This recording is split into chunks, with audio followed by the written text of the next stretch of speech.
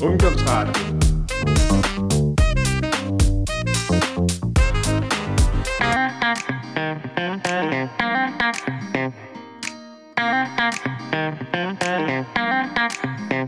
You are listening to You've Got 5 Options show, where every week Marta and Anna abandon their 5 children, 2 partners, and 1 cat to make a show especially for you.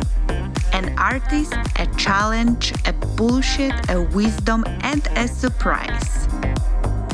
Tune in and feel the magic of 5.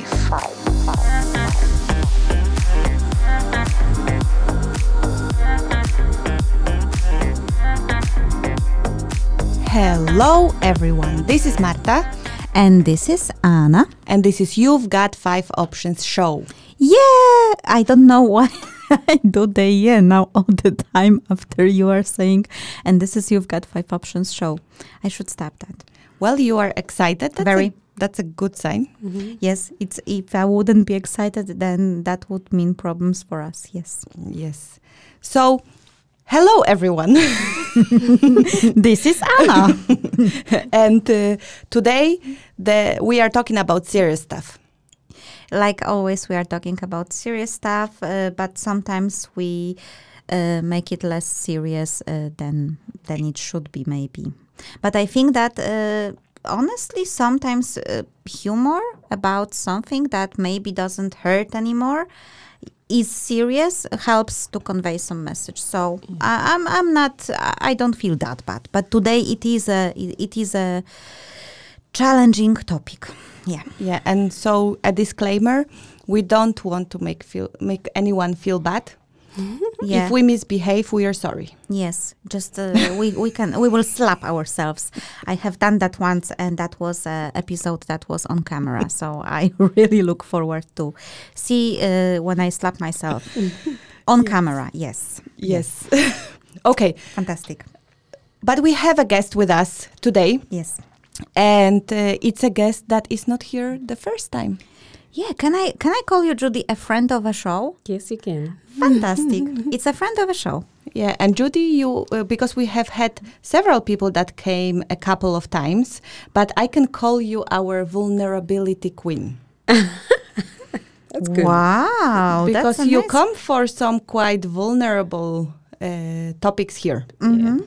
Last time we talked to you about forgiveness, and you shared quite some personal stuff. You were very courageous in your storytelling, and now you are again here to talk to us about quite some vulnerable stuff. So, hello, our vulnerability queen. Yes, wow. Marta, you should go to the toilet before the show more often. I go every time. Yeah. No, because I'm just making like this bridge between the claim that men go to the toilet to be enlightened and figure out the biggest the solutions to the biggest problems of the world. So maybe that works the same. Yes, I also use the toilet before every show because, guys, we sit here a whole hour, so it's important. But okay, I think we should just Marta is looking at me weirdly. I'm just trying to think if you have just suggested I'm like a man, and then again I'm thinking if that's good or if that's bad. I'm taking it as good. Take it as good. I didn't suggest that you are a man.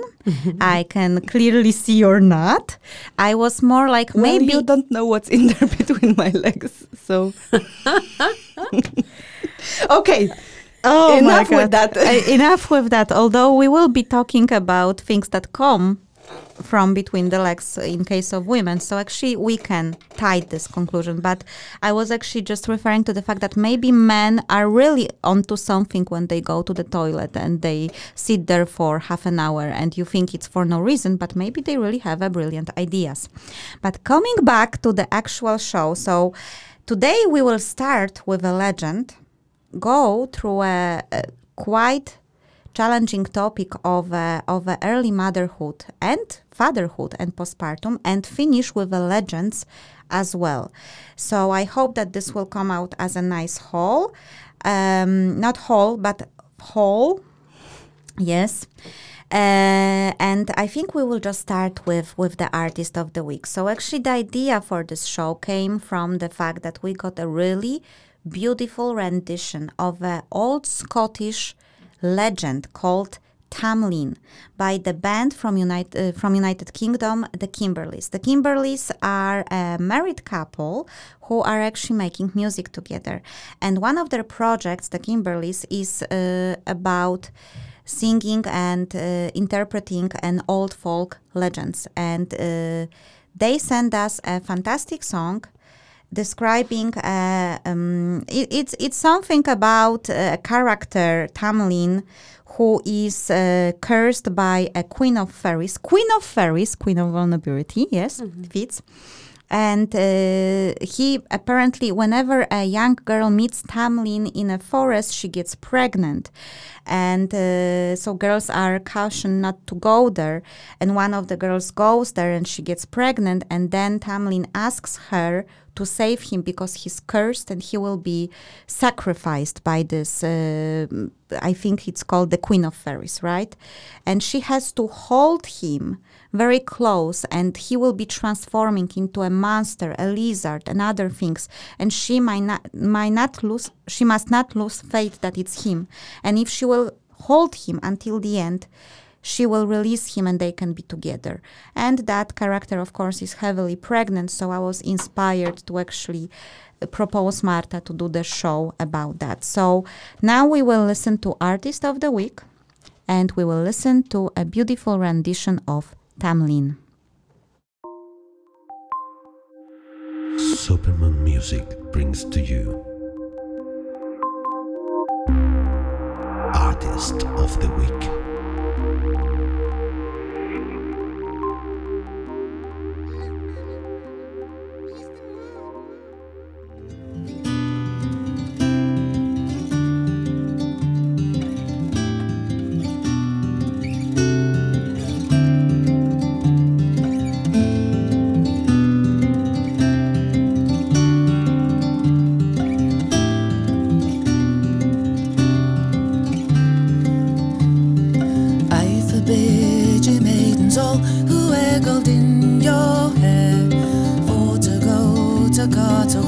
For young Tamlin is there, them that go by Carter Hall, but they pay him a pledge, either their mantle green or else their maiden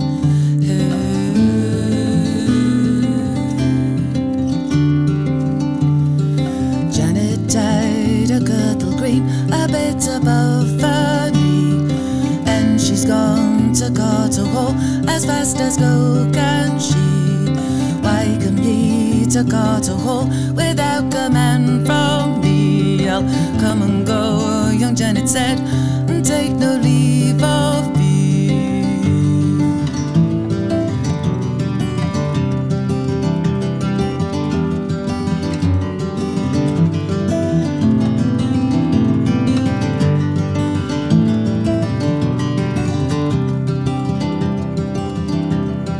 Janet tied a girdle green a bit above her knee, and she's gone to her father as fast as go can she. So spoke up her father did, he spoke so meek and mild. Well, alas, Janet, he said, I think you go with child.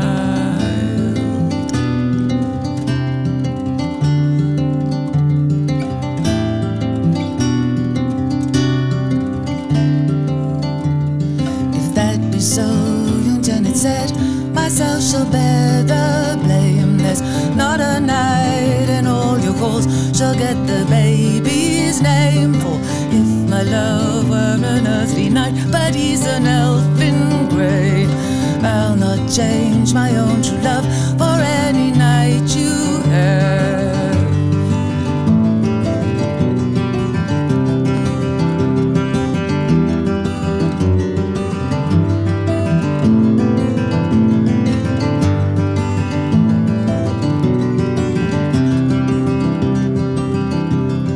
Janet tied a girdle green a bit above her knee, and she's gone to Carter Hall as fast as go can she.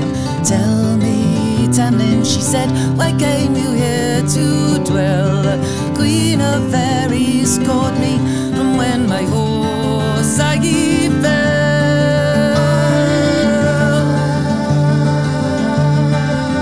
From when my horse I fell.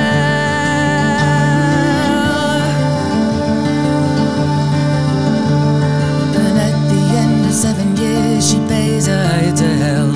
A night so fair and full of flesh and fitted is myself. But tonight is Halloween and the fairy court does ride. Those who would let true love win at Miles Cross must hide. First let pass the horses black and then the horses brown. Quickly run to the white steed and pull the rider down. For I ride on a white steed nearest to the town. For I once was an earthly knight and they give me that renown. They will turn me in your arms into a new tall snake. Hold me close and fear not, for I am your baby's father. And they will turn me in your arms into a lion bold. Hold me close and fear not, and you will love your child. And they will turn me in your arms into a naked night. Cloak me in your mantle green and keep me out of sight.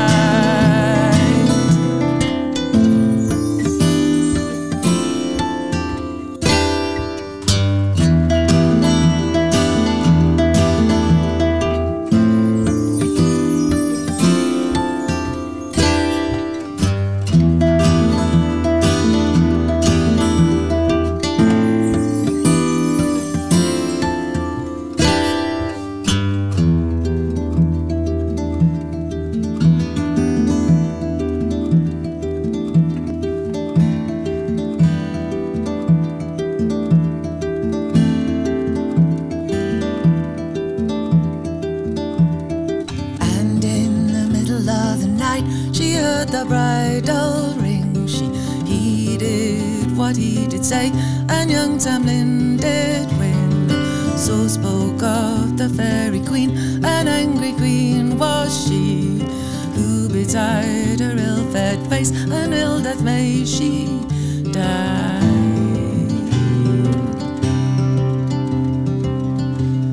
Oh, had I known Tamlin, she said, what this night I would see, I'd have looked him in the eye and turned him to a tree.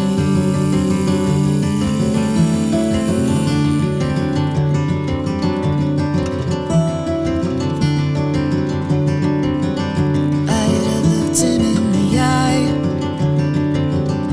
and turned him to a tree.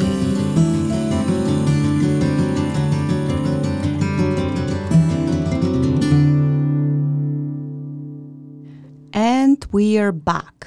Yes, we are back, and that was a really beautiful rendition of this legend. I forgot to quote Isobel from the Kimberleys because she wrote why she chose this song, and she wrote, "This song is very special to me. It's a dark ancient story where a woman is depicted as strong, capable and honest. She is betrayed in the end, but happy endings are not that important to me personally. The heroic nature of the journey is." And I have to make a little disclaimer. The legend itself has a happy ending, but this song in particular, the sing by many artists over decades, actually ends not so happily. I think the woman is turned into a tree in the end, if I understand this very old dialect correctly.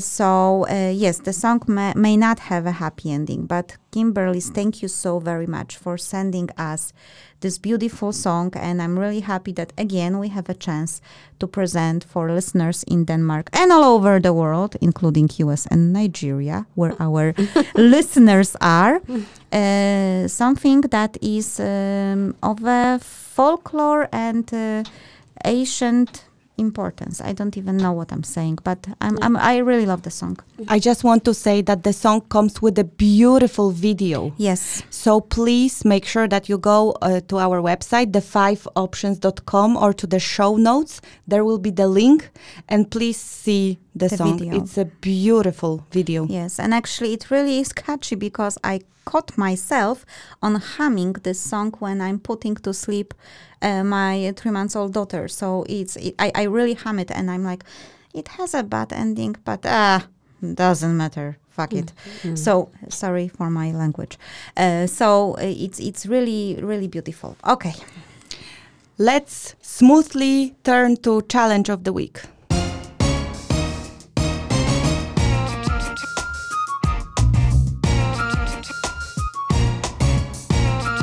A very challenging challenge of the week.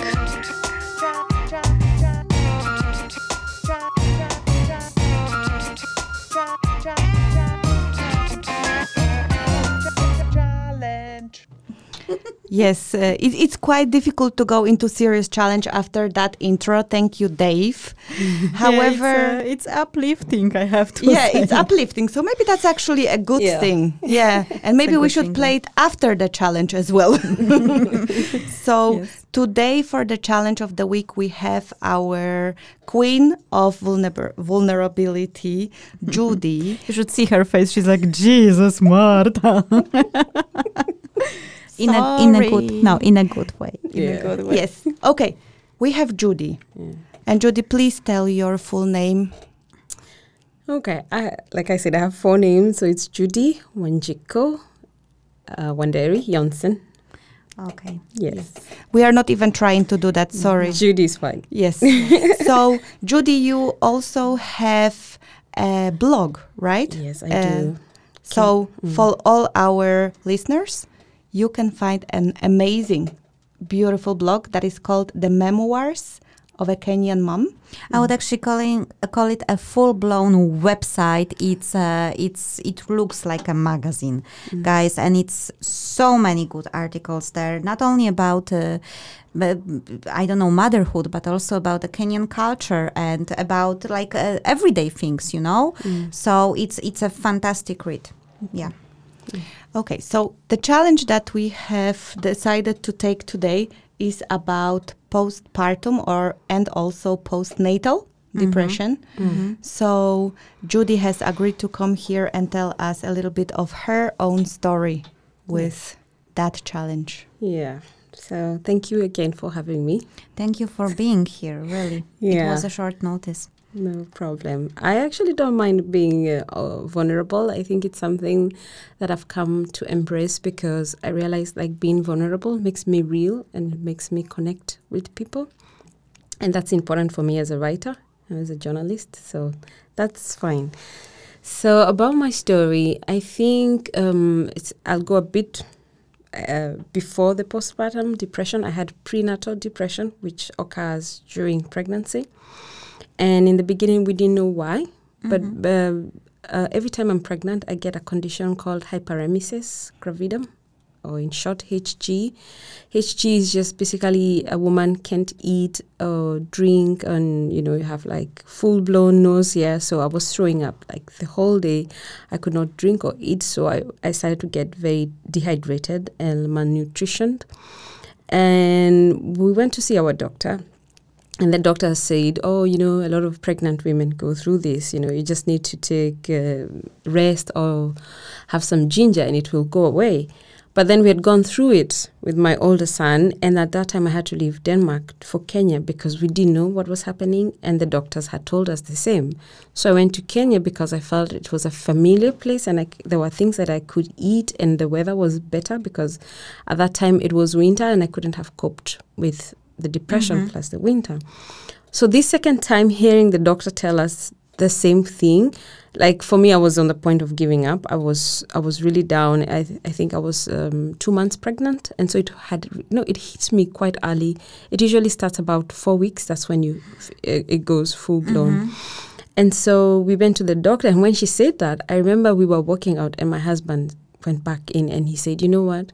You don't see what I see when we're at home. To come to the hospital, it took me a lot of strength. And so the doctor, when she sees you, she sees this person, but she didn't see who you were 10 minutes before or, a day before."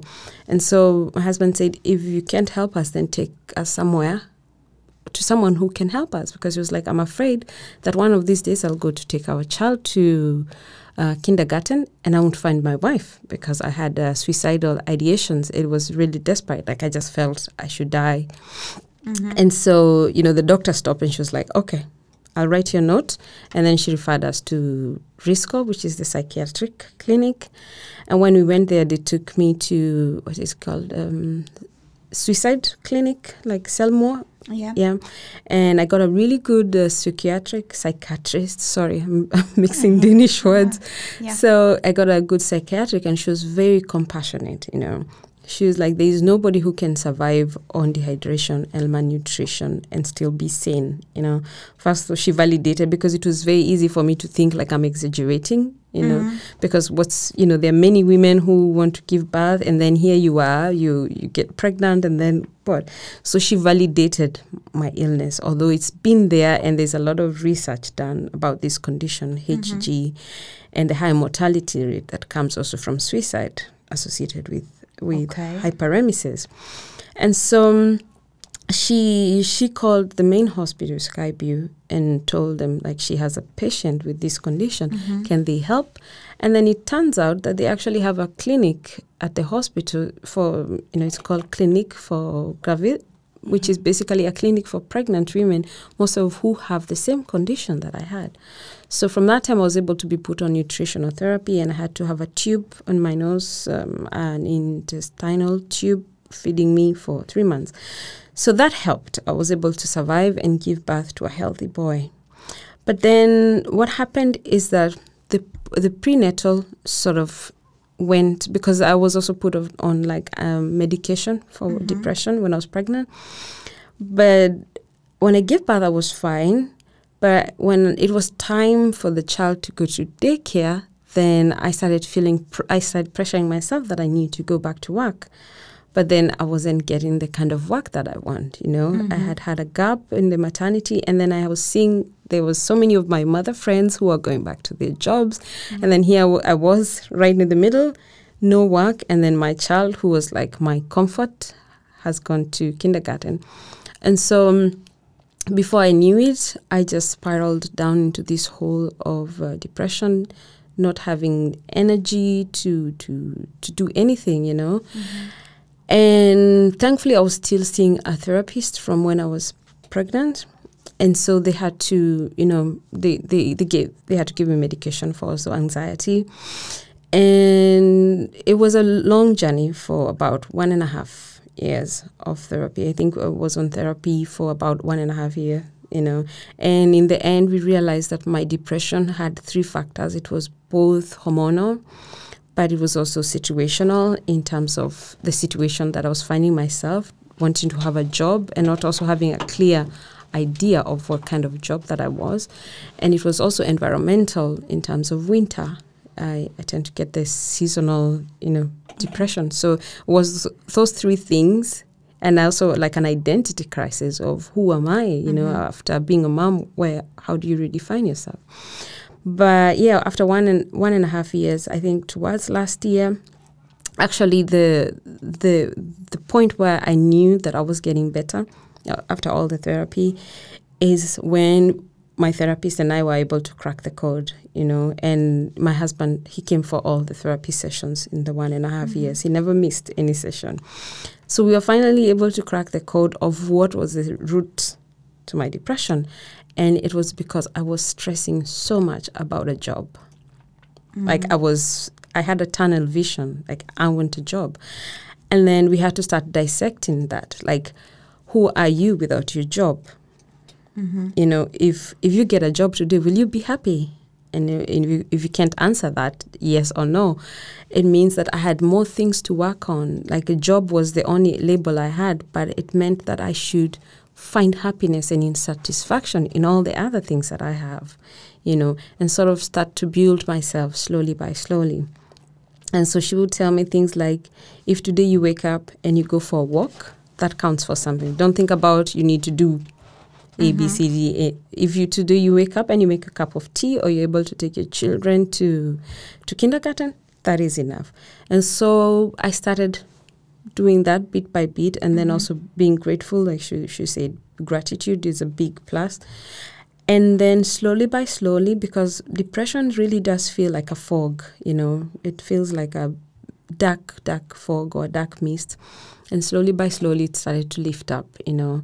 And one of the other things that I had to do was talk to my mom about it, because I don't know about you, but there's always that person in your life who validates you, and they can make or break, you know, depending on how they respond, you know. And my mom and I have a good relationship, but I also know that she's very sensitive and wants to sort of lift and carry my problems and solve them. But I had to tell her, like, no, this is my problem, and I just want your understanding, you know, and then just that. And it took me quite a while to get there.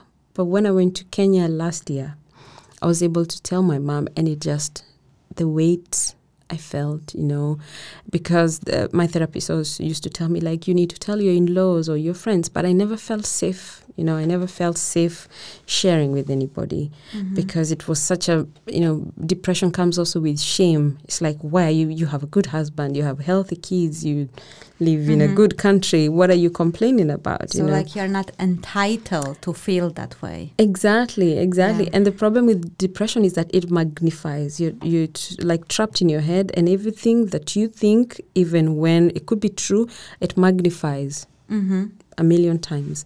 And it's just a loop of negativity. But when I told my mom, and then I came back to Denmark, it's like this weight just fell, you know, and I found myself coming out more and interacting more.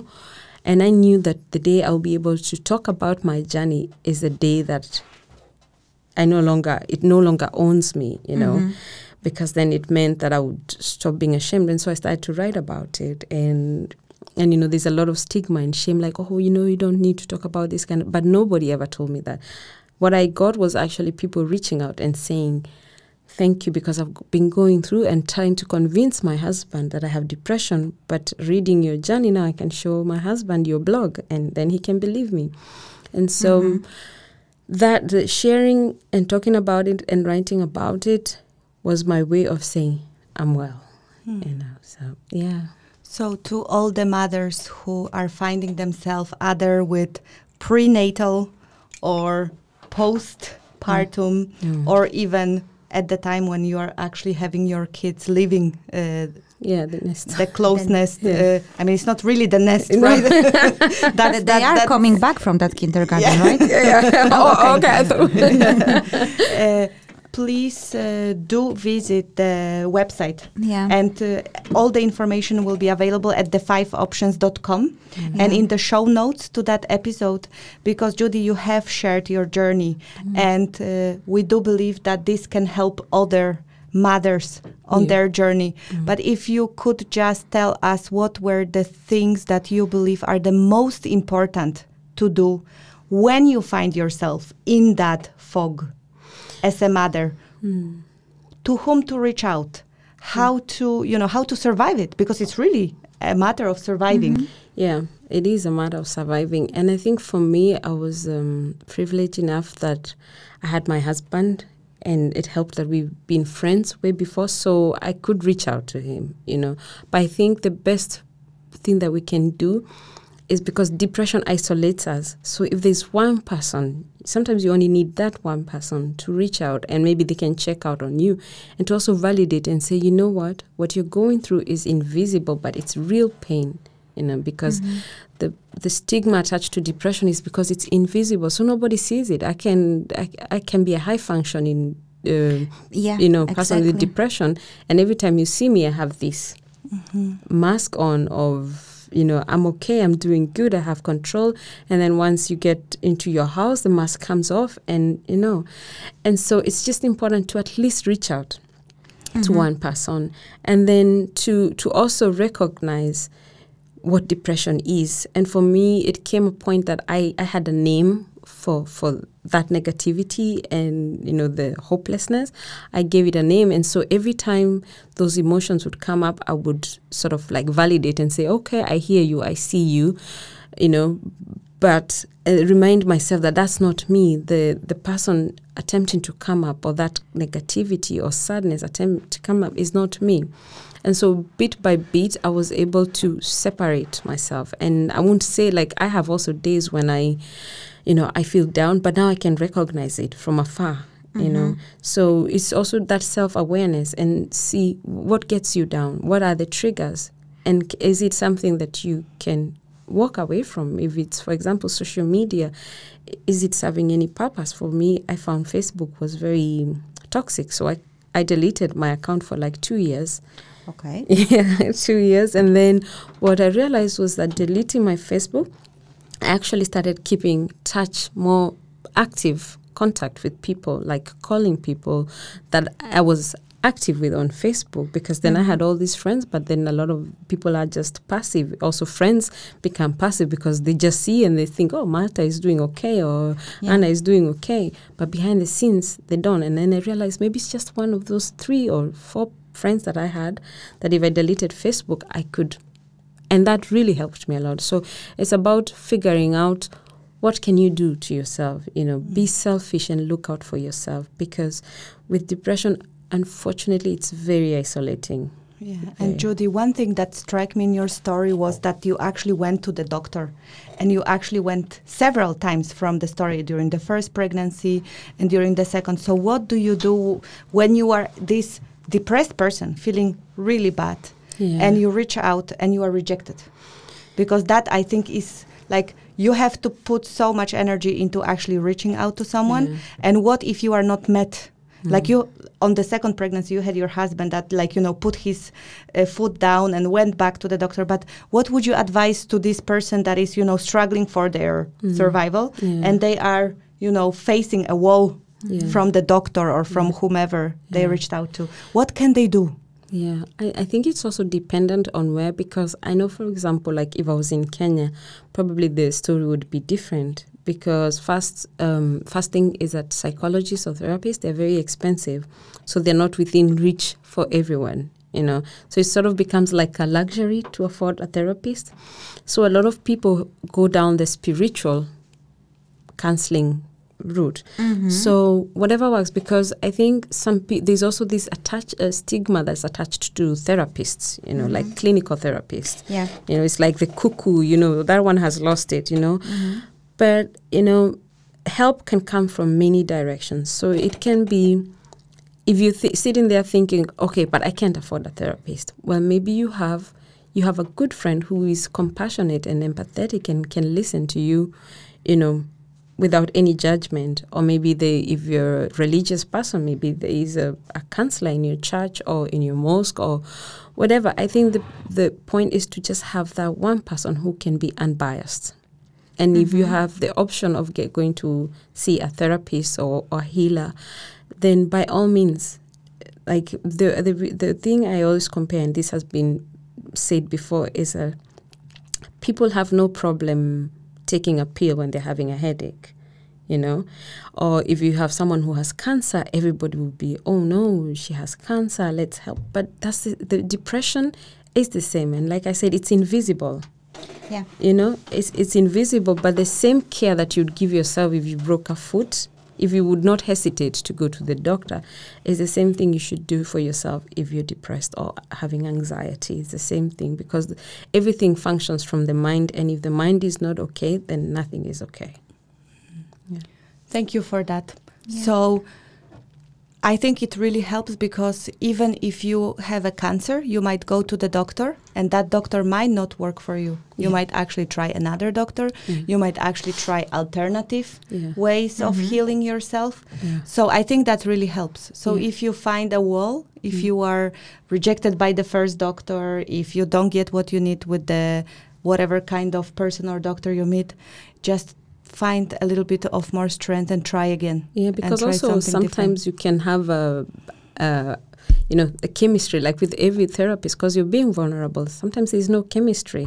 You know, you might go and find a therapist who just wants to talk and give you solutions, you know. Unfortunately, there are those kind of therapists, you know. So, what I was fortunate enough with my therapist was that she was not Danish. Not that I'm saying that if she was Danish, it would have been a problem. No offense, Daniel. But she was Norwegian, you know, and she had lived in Denmark, of course, I think for 20 years. Yeah.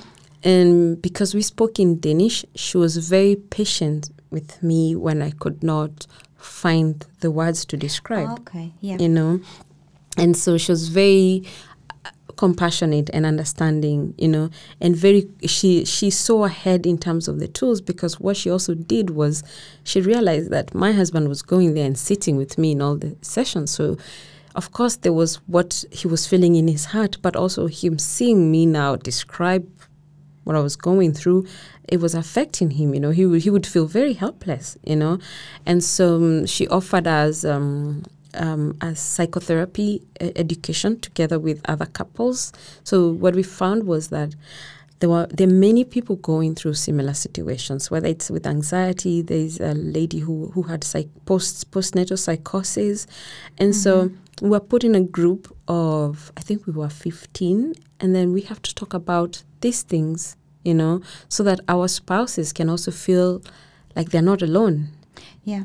You know, because it's so easy. And for men, I figure that many men will just keep quiet because they feel like, I have failed my wife. You know, like, here she's given birth to our child, and I cannot light up her days. I cannot make her happy, you know.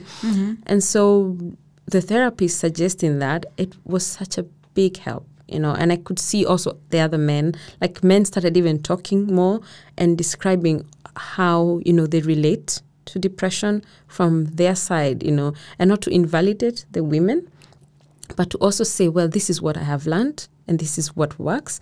And then, you know, just share those ideas. And I thought, I think that is something, it doesn't have to be in a psychiatric setting like that, but just if people could come together, you know, have these conversations. It could be if you come for dinner to someone's house and you know that their spouse has had depression, and maybe you know someone else who've had, it could be a conversation. So the more these conversations become normalized, the more people start to talk about it, the more it becomes normal, the same way cancer has become, or the same way AIDS became normal, because at some point, like, AIDS was such a stigma. It's still a stigma, but now people are coming out and having medication for it and living longer. So the same way that people, someone with HIV can seek medication to lengthen their life, is the same way if you have anxiety or depression, you can say, well, this is my life. I'm going to talk about it and I'm going to seek treatment, you know, and to end the stigma, because this is the irony that people stigmatize medicine. Yeah. It's the only illness where people stigmatize medicine. It's crazy, you know, like people stigmatize. And even when I was told, would you like some medication? I was like, I don't know. And the doctor was like, why not? I was like, well, they might do something to me, you know, they probably slow me from thinking or being creative. And she was like, but how creative are you now when you're depressed? You know, how creative are you when you're depressed? And then, you know, you sit there and think, okay. So in the end, I accepted medication in terms of thinking of it like, it's like a vitamin. It's something to help my mind, to balance my emotions until the time that comes when you can feel, okay, now I'm at a stable place, then maybe I can move forward. And with medication is that it can start from maybe 200 milligrams or 500, and it can be reduced as time goes by until to a point you can get off the medication. So that's stigmatization that people, and it comes also from maybe because there were, you know, with every kind of medication, it goes through a whole process, you know. So maybe there was certain drugs that didn't work. Just same way like lobotomy used to be used for, Yeah, that's a dark page in medical history, I would say. Yes. Yeah, you see, but then we have also had like lithium was used for bipolar or other medications that were very strong. But the more research is done into mental health, the better medications there are. So thinking that you won't take medication because it will make you crazy or won't make you creative, the fact that I took my medication shows in how more I am writing more and doing more photography. So I can witness that stability that medication gave me and gives me makes me more stable. And I could not think of anything else. It's either that or going back to that, fog of depression, and I will take medication any day. I don't care. I will take medication. And I've talked about this even in a video. I think if medication works for you, do it.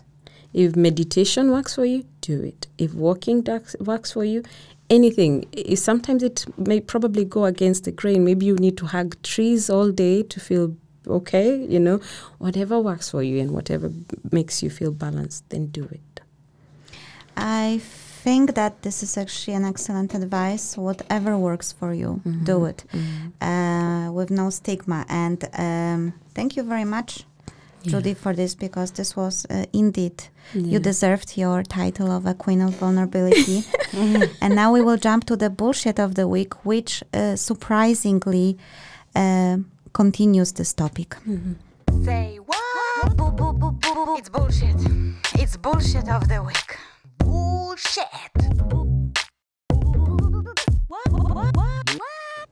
So today in the bullshit of the week, I have decided just now, because we gave Judy space to talk, because I thought that this was the best thing to do in this show, to hear from you. And it was a lot of wisdom and knowledge and encouragement. And I really hope that this message will go to many women and men who needs that.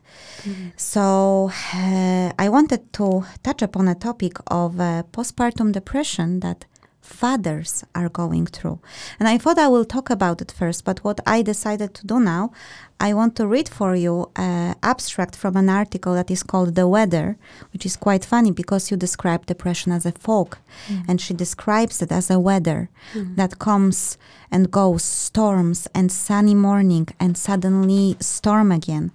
It's an article by Aubrey Hirsch, and I will link to it in our show notes. I would like to read it for you, and I hope I will do a good job. And then I would like to know your brief opinion, because we will be running out of time soon. The depression is a flu that will not stop. Most mornings, Dee drags himself into the living room on all fours. He lies face down on the interlocking foam floor tiles, his upturned arms at his sides. The baby crawls over him, tugging his hair, drooling on his t-shirt. But he doesn't move. He complains of headaches, nausea. He has nightmares. He's cold all the time. No, he's hot all the time. He never sings anymore when he moves through the house. Sometimes when he walks, I swear I can hear it. The depression is a liquid sound. I can hear the cortisol slashing around in his veins. I can hear the adrenaline drip, drip, dripping down the twisted cord of his spine. To name it, I have since learned it's fully half the battle, so I will name it here. Dee suffered from postpartum depression. I will name it here because we didn't name it then, not in those tender months after our first baby was born.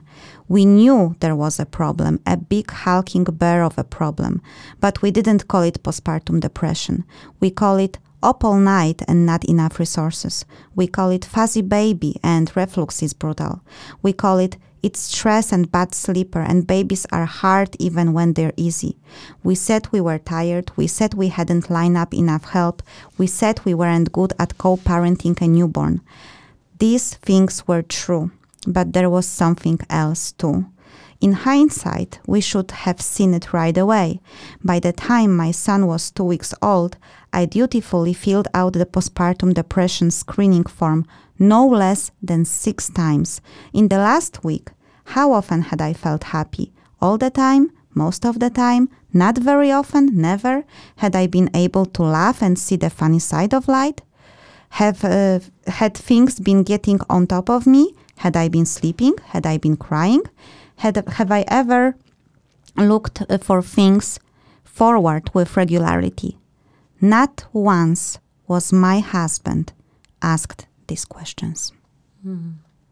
So that was a beginning of this article where she basically describes the entire battle of the depression she called it postnatal because of course men don't go through postpartum, they are not pregnant. She also talks about difficulty in diagnosing this because men are not screened for that, and one of the prerequisites to screen is that you're pregnant. Yeah. So basically her husband was going through postpartum depression, and she describes the episodes of crying, aggression, helplessness. Actually, the beginning was horrible. He's just lying down there and the baby crawls over him and he just doesn't look like he wants to live anymore. And it's a fantastic article wrote from the perspective of time. But many people, I think, still think that men cannot go through this, that this is bullshit. So I would just like to ask you quickly, ladies, what do you think about this? I think men go through postnatal depression, but like the author says, there's no word for it, and maybe it could be in multiple factors because generally men, society the way it is like men are not supposed to show vulnerability or sensitivity, and if they do, they have to sort of choose a time. You cannot do that when your wife is pregnant or she's nursing a small baby. Like, choose your time, and that's not how it works. When someone breaks down, they break down. And I think for many men it could be maybe feeling that inadequacy of, here I am feeling down, but I can't voice it, I cannot say it. And is the husband still alive? Yes. They actually had, she also describes that they had a second child, although the first child was really difficult, the fussy baby. And then they have the second boy, and the boy was super easy, and he fell into a depression again. And this time, after a week, she told him to make the screening test himself and see where does he lands on a scale of the depression, where 8-9 indicates postpartum depression, 10 is severe. He landed on 12. So they seek help for him straight away. And now she can, from a perspective of time, describe this story. So he was, but that's a serious question. Did he survive? Well, because can you elaborate? Because there are many men committing suicide within that period. It could be between most cases are between birth to around 2 or 3 years. And a culmination of that, like lack of sleep, stress, maybe having problems at work, having problems communicating with the wife, all those accumulation, they accumulate. And so the only way out for many men, especially those who've lost their lives to suicide, is that they feel like removing themselves from the equation will actually be for the best for everyone. And there's a lady right now on Facebook. She's called Danny Bates. She recently lost her husband to suicide, and it was the same thing. She has, I think, her oldest daughter is 2 or 3, and then she has another girl who I think she just turned 1. And you see, these are small girls, and the husband was also dealing with his own personal issues and plus work issues, but she never saw it. He was hiding all of it. And so when he left, she thought, well, it was just him being stressed going to work or going to get away. And he went into his car. He wrote a note and said, I'm sorry, if I bring you my problems and then you have to handle me and handle the kids, it's unfair. And so, he killed himself. And she started this Facebook group page, which right now I think has like 70,000 followers. And she calls herself Widowed by Suicide, which it is. But basically the point was for her to say, let's talk to men, because men are having postnatal depression, and a lot of them commit suicide as a way to escape and to feel like they are lessening the burden. But the more we talk, and if all of us were to talk about it, and everybody feels validated, I think then we'll be able to see the indications and help men speak more and encourage them to be vulnerable. And I am also grateful because all the sessions that we had here with the therapist was really good at always asking my husband, like, how are you? And not just of like, oh, I'm fine. No, like, how are you? To the point that this is a long story, but they actually thought it would help if they had a social worker coming to help take care of our son, because my husband was not getting enough sleep. When I was sick, and he was taking care of me and then taking care of our toddler and his job, and it was easy for him to fall apart. But and he's the kind of guy who says, I'm fine, everything is fine. But then the therapist, she started to see, and I would hate to think like he would probably be suffering and not have the opportunity to say, I'm dying inside. I'm dying inside, and I want to also say I'm dying inside and not feel like I'm stealing the spotlight from the person who is actually dying. Yeah. So I think just having these conversations is so important. Yeah, so I would just like to finish this segment with saying postnatal depression happening to men, not such a bullshit. So I guess it's time to jump for the wisdom. Yes.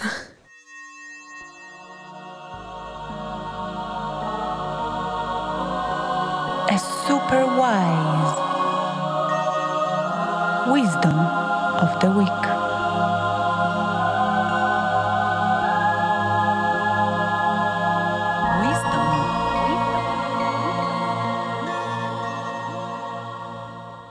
So now we are arriving to wisdom of the week, and I think we have shared plenty of wisdom here.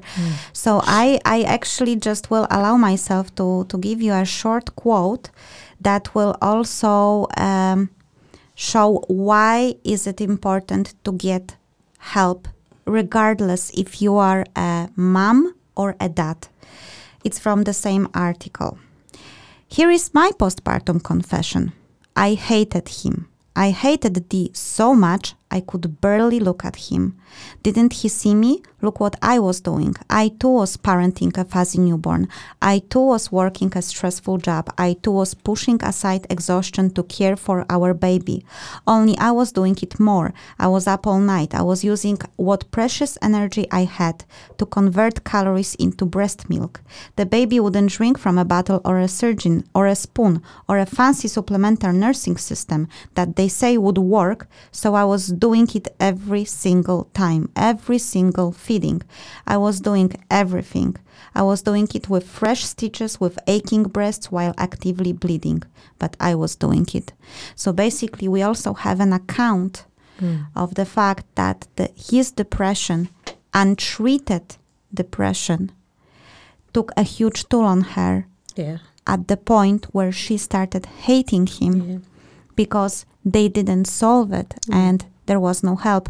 So for everyone out there, this will not only take a toll on you, this will take people around you, with you. So I think that's why it's very important to seek help. Yeah. I think we will jump to something completely out of this topic. Let's go to the left field. G. From the left field. Wow.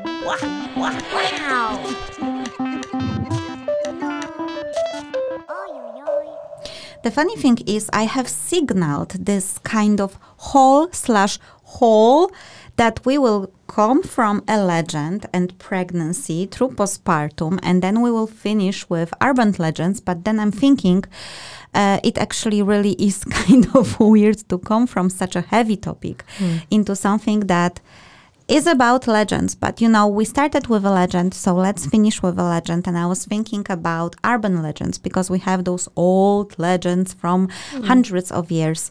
And then we have urban legends who are basically a cautionary tales set up in modern times. So we don't have maybe a demon or a Tamlin, a boy in middle-aged Scotland, but we might have someone who is, for instance, telling us that there is a gang who is dragging people, and then you wake up in a bathtub with ice because they took your kidney. That was one of the urban legends that I've heard at one point of time. And they have a function of telling a story, but also being a cautionary tale and teaching especially youngsters to avoid certain dangers.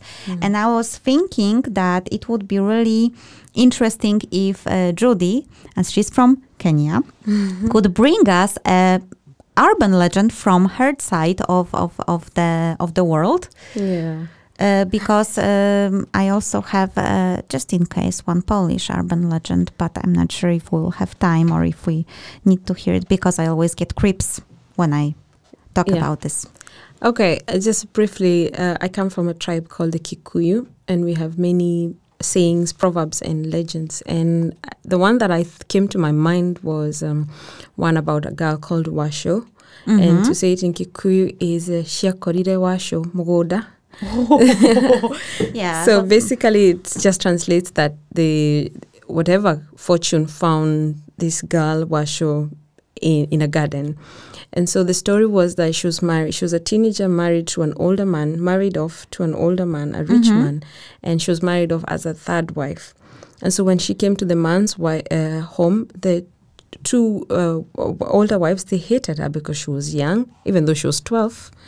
You know, they hated her and they put her in the kitchen as a maid. And this man never got to see her because he was always out hunting and gathering as our tribe did, you know, in the early days. And so one day there was a big feast. The old man had a big feast and invited everybody. And that evening, Washo saw it as a chance to escape. And so she escaped and went into this forest. But as it grew darker and darker, she realized that she was alone and she could not find her way out of the forest.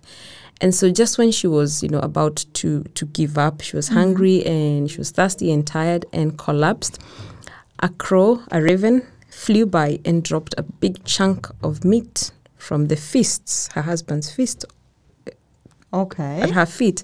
And basically this saying or this legend has served purpose over centuries in my tribe, reminding people that when you're giving up, there is always, like sometimes we have this saying that whether it's God, he meets you at your point of need. And so that's what happened with Washo, that no matter how hard it is, like, don't give up, because at the point where you give up is where, the mist, like in my depression, could be clearing up. Okay, I actually thought that at one point she will meet Tamlin in that forest. That's number one. But that is a legend with a more like a positive outlook. We have, I think, barely 1 minute, so I will just tell you about the legend that was circulating in Poland. That's way more modern. There was a car called Black Volga that was a car that looks kind of scary. And there were legends that there is someone driving this car on the streets of Polish cities, kidnapping children. And depending on the city or on the agenda, the driver was either a priest or an agent of a communistic country, or Satanist, or a drug dealer, or whatever. And basically the outcome was that whenever people were seeing Black Volga car, they were just running away. And I remember that at the end of 20th century, they changed it into Black BMW. And they were saying, the legend was that the Black BMW is driven by Satan himself. And then he stops and asks people for time. And if you respond to him, what is the time, you will die. And he will take your soul. And that was the end of 20th century.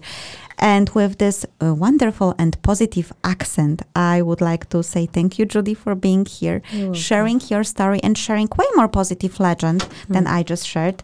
Marta, thank you again for being here, because without you, this show would never happen. I'm just making thank yous now, because I got extra 15 seconds and I feel like I have to capitalize on them.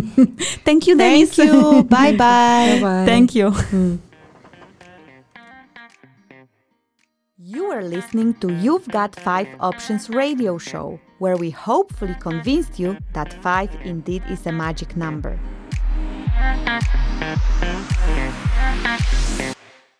To catch up with our previous programs, apply to be our guest, send us your life challenge, or just to see how do we really look like, visit our website, the5options.com.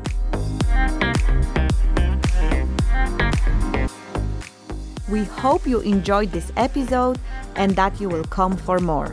That's all, folks!